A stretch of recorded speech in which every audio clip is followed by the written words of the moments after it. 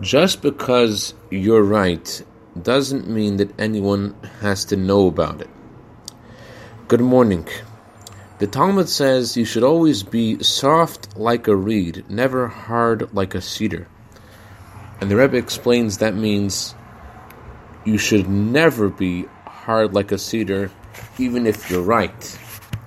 Rav Moshe Feinstein was 6 years old in 1901 when a pogrom forced his family to run for their lives.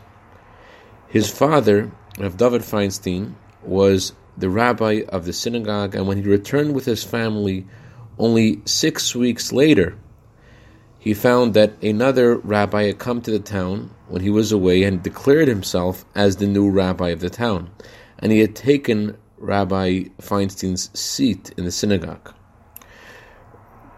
Reb David had a policy to always avoid an argument, and he absolutely refused to involve himself in anything that became a dispute.